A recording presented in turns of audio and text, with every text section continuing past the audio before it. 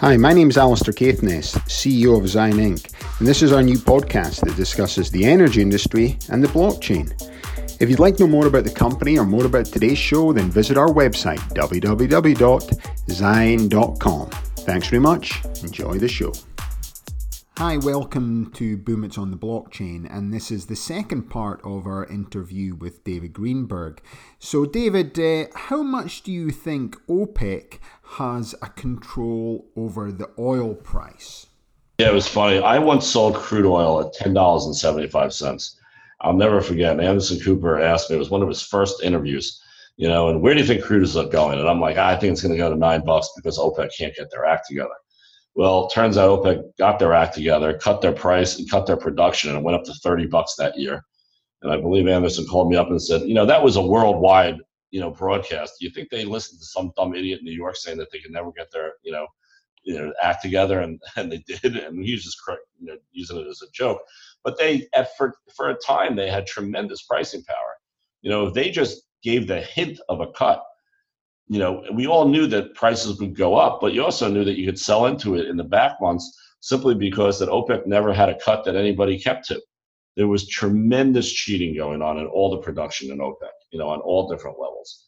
And that was their biggest problem, is that they couldn't keep, the agreements tight on either end. There's always some country that would put some out in the back door, but they had tremendous power. They have much less power now. And we really saw it for the first time.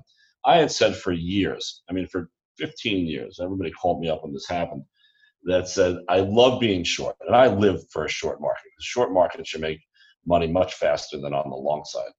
And I always said, and I did a lot of, I remember I did commentary on CNBC and Fox and all the other networks, CNN, for years. And I always said, as much as I like being short crude oil, you never want to go home short crude oil, because if the Saudi oil fields get bombed, it's going to come in $20 higher. Well, here it is. You have an explosion in the Saudi oil fields, right? And we only came in $5 higher, which was really incredible, because it really showed, one, the efficiency of how the market's efficient now, but more importantly, how the world is not as dependent on the Saudi oil as everybody thought at one time. The United States has become independent, and then a lot of other countries. It's truly amazing to see, how that happens. So what do you think the future is for the Saudi oil market then? I think the Saudi oil market and the entire Middle East oil market is going to be weaker than it's ever been. When I was in Dubai, I was a guest of the Sheikh, and they wanted us to invent this thing that we did with an Oman contract, and it's called the Dubai Mercantile Exchange. And I was talking to, they have a CEO of Dubai, and he was saying to me that they know that their oil supply, especially in the Dubai area, is limited. So they wanted to become more of a financial capital of that part of the world. So that's why they created all the safe zones and all the stuff that they were doing. And I think over time, sure, Saudi has a very abundant supply and everything, but the world is getting better at it. The world is getting better between shale and all these other possibilities. We're saving on the cars, on the homes, becoming more efficient. And I really think that it's going to be something big. Hold on for 1 second, okay? I'm sorry, somebody just walked in. So I think that's actually David's PR people that have come in the podcast. But this is a good time to let everyone know that David is going to be chairman of our new energy trading platform. So it's exciting for the company. It's exciting that we've got someone as high profile as David coming on board to help us. As David said, there's no guarantee to success, but he wouldn't be putting his name to it unless we had a shot.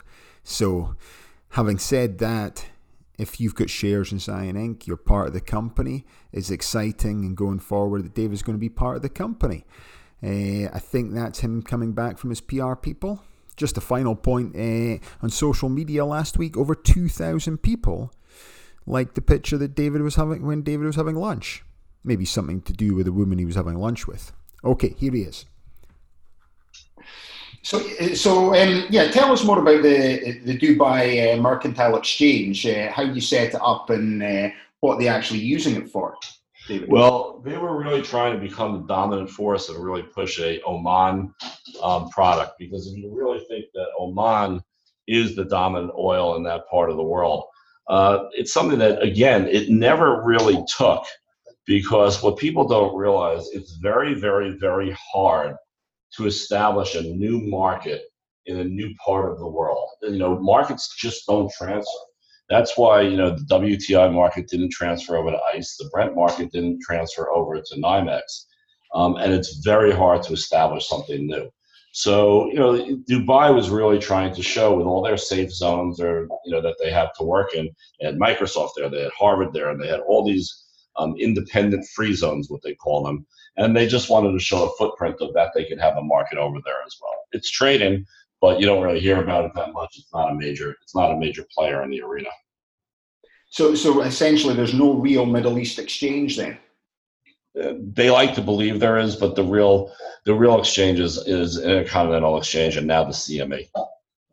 Okay, so it's so where do you see the future with the Middle East markets, or where do you think they're going now, with oil becoming more sort of commoditized across the world, so it doesn't have the volatility and the control from them? Well, I think that the oil, they'll always have some type of small hold on it, but they're going to have to make much larger cuts to show that they can move the price to where they want it to be, right? If they want, I've always said that they'd always loved it around 70, $75, give or take. All nations seem to be happy at that price.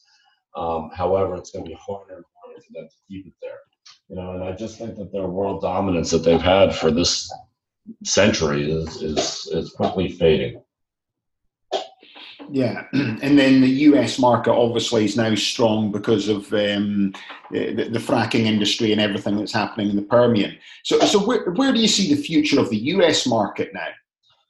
I think we're going to become big oil exporters. I think that we're going to finally start making some money on our oil, and rather than, as we've done for so many years, take it in for the rest of the world. I think it's a very interesting time. It will depend greatly on whatever the next administration is. Which way does that go? If the Democrats come in, well, again, and just so you know, for all your listeners, I'm a pure independent. I vote for both sides, so I'm not biased. So if the Democrats come in, I think you'll see a lot of the EPA rules being, put back in. If the Republicans stay in, you got another 4 years of pure oil exploration. Mm-hmm. And then, so where do you see renewables coming into this then, like wind and solar? Well, I think I was just actually, I'm going to a friend of mine's house on Sunday. I'm meeting with a 4-star admiral, and they're talking about he's got a solar company. And I think that solar, I think it's been pushed out for a very long time, but I think technology is getting to the point now where solar is becoming so efficient and more acceptable and wanted, that's also going to change the curve. I mean, between solar and wind, with the new lightweight materials that they can use, and the cost of it coming, down so deeply, I just could see it dropping very fast. Yeah, and so how long, in terms of the new Green Deal, everyone's pushing for this from the Democrat side of things. If they try to implement this, David, how long do you think that would take? I think it'll take a decade plus. I think that everybody, one thing about the Democrats is that they have their vision on what it should be, but not how it's going to be paid for and how it's going to affect other people, other companies, and I think they'll always be pushback. Yeah, and how it develops as well. So coming on to our project and what we're trying to do, David, in terms of create essentially a platform for tokenizing oil. Where do you see some of the barriers that we're going to have to face in developing a market from your experience? Well, I think it brings the buyers back down to the public, which the public can't trade the way I traded. I think that it opens up a whole new section of the population. Anybody that trades an oil EFT, I always say, always needed their head examined. Because, if you buy one contract of WTI and you buy one contract of the ETF, and crude oil goes down $5 and up $5 the next day, the crude oil will be back where it was, but the ETFs isn't balanced the same way. And then they added into the roll and, into the ETF. What people don't realize is that once the exchanges were allowed to go for profit, which we all did, I believe as a board member, that was the last time that there was a product that was truly ever made for the good of the public, because they have to report to their shareholders. So basically, everything that they're doing is based on, profit.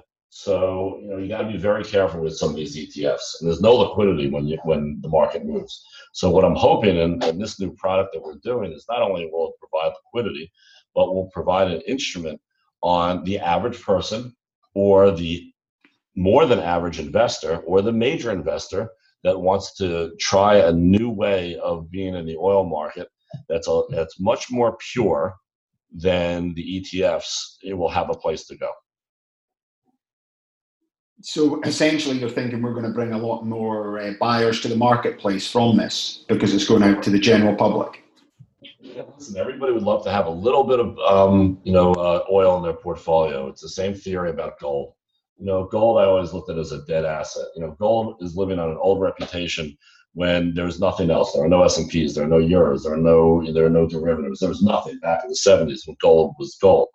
But now, if everybody to get a certain percentage of their portfolio in a little bit of oil, and they can use it in a tokenized form where they feel comfortable, they can really see on a daily basis just where it is.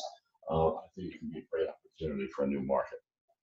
So if you're a small oil company and you're sitting on a small production, you're always sort of capital raising for the next drilling project, how do you think our platform is going to benefit them?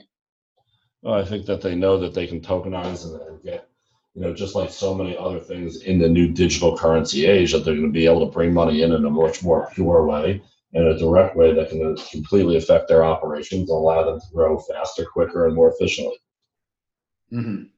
And then essentially, it's also, from my perspective, it's providing liquidity for the small investor as well. Because sure. Right now, that's why I mentioned before about being in this rather than the ETFs.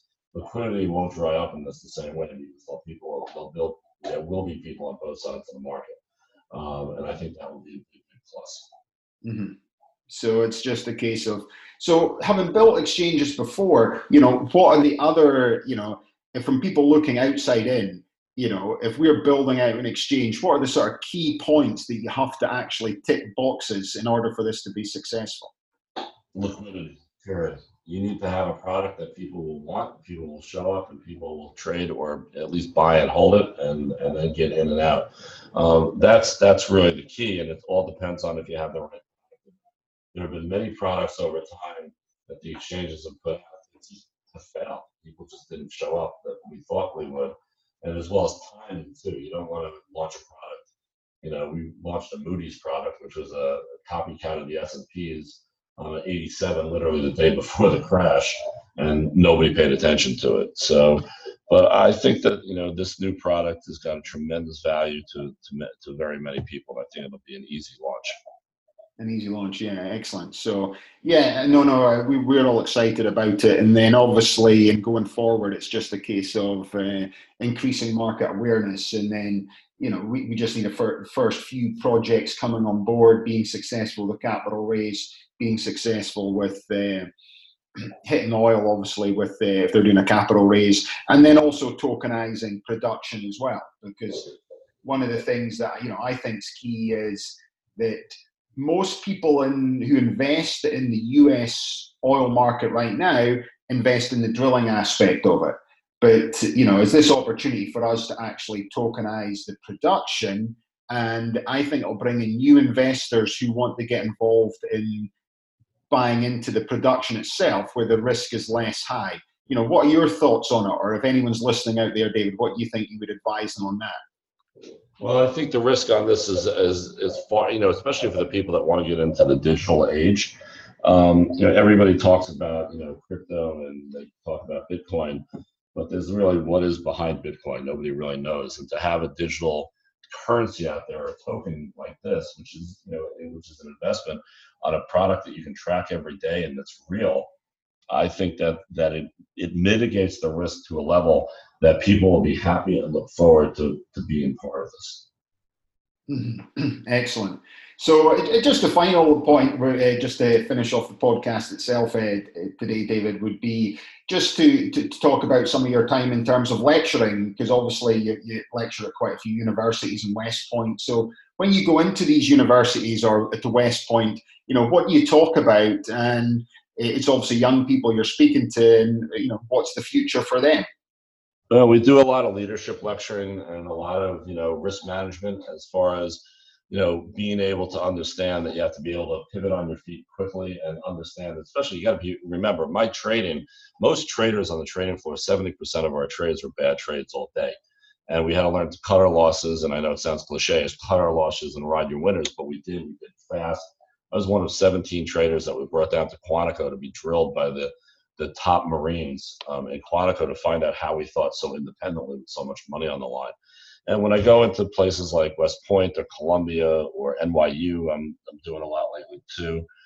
It's really about just teaching people how to, deal with leadership, deal with pressure, and just expand their horizons. And being a trader on the floor, the one thing you'll learn is that you can't blame any of your mistakes on anybody else but yourself. And that's the key. And once you can understand that, once you can be in that position, there's really no place you can't go. Mm-hmm. Yeah, well, that's a good way to finish today then, David. So thanks so much for your time, and thanks for listening to Movements on the Blockchain. Thanks for your time today, David. Thank you. I look forward to more of them. Okay, have a nice day. Thanks very much for listening to our podcast. And if you'd like to know more information or get our next podcast, then visit our website, www.zayen.com. Thanks very much. Have a nice day.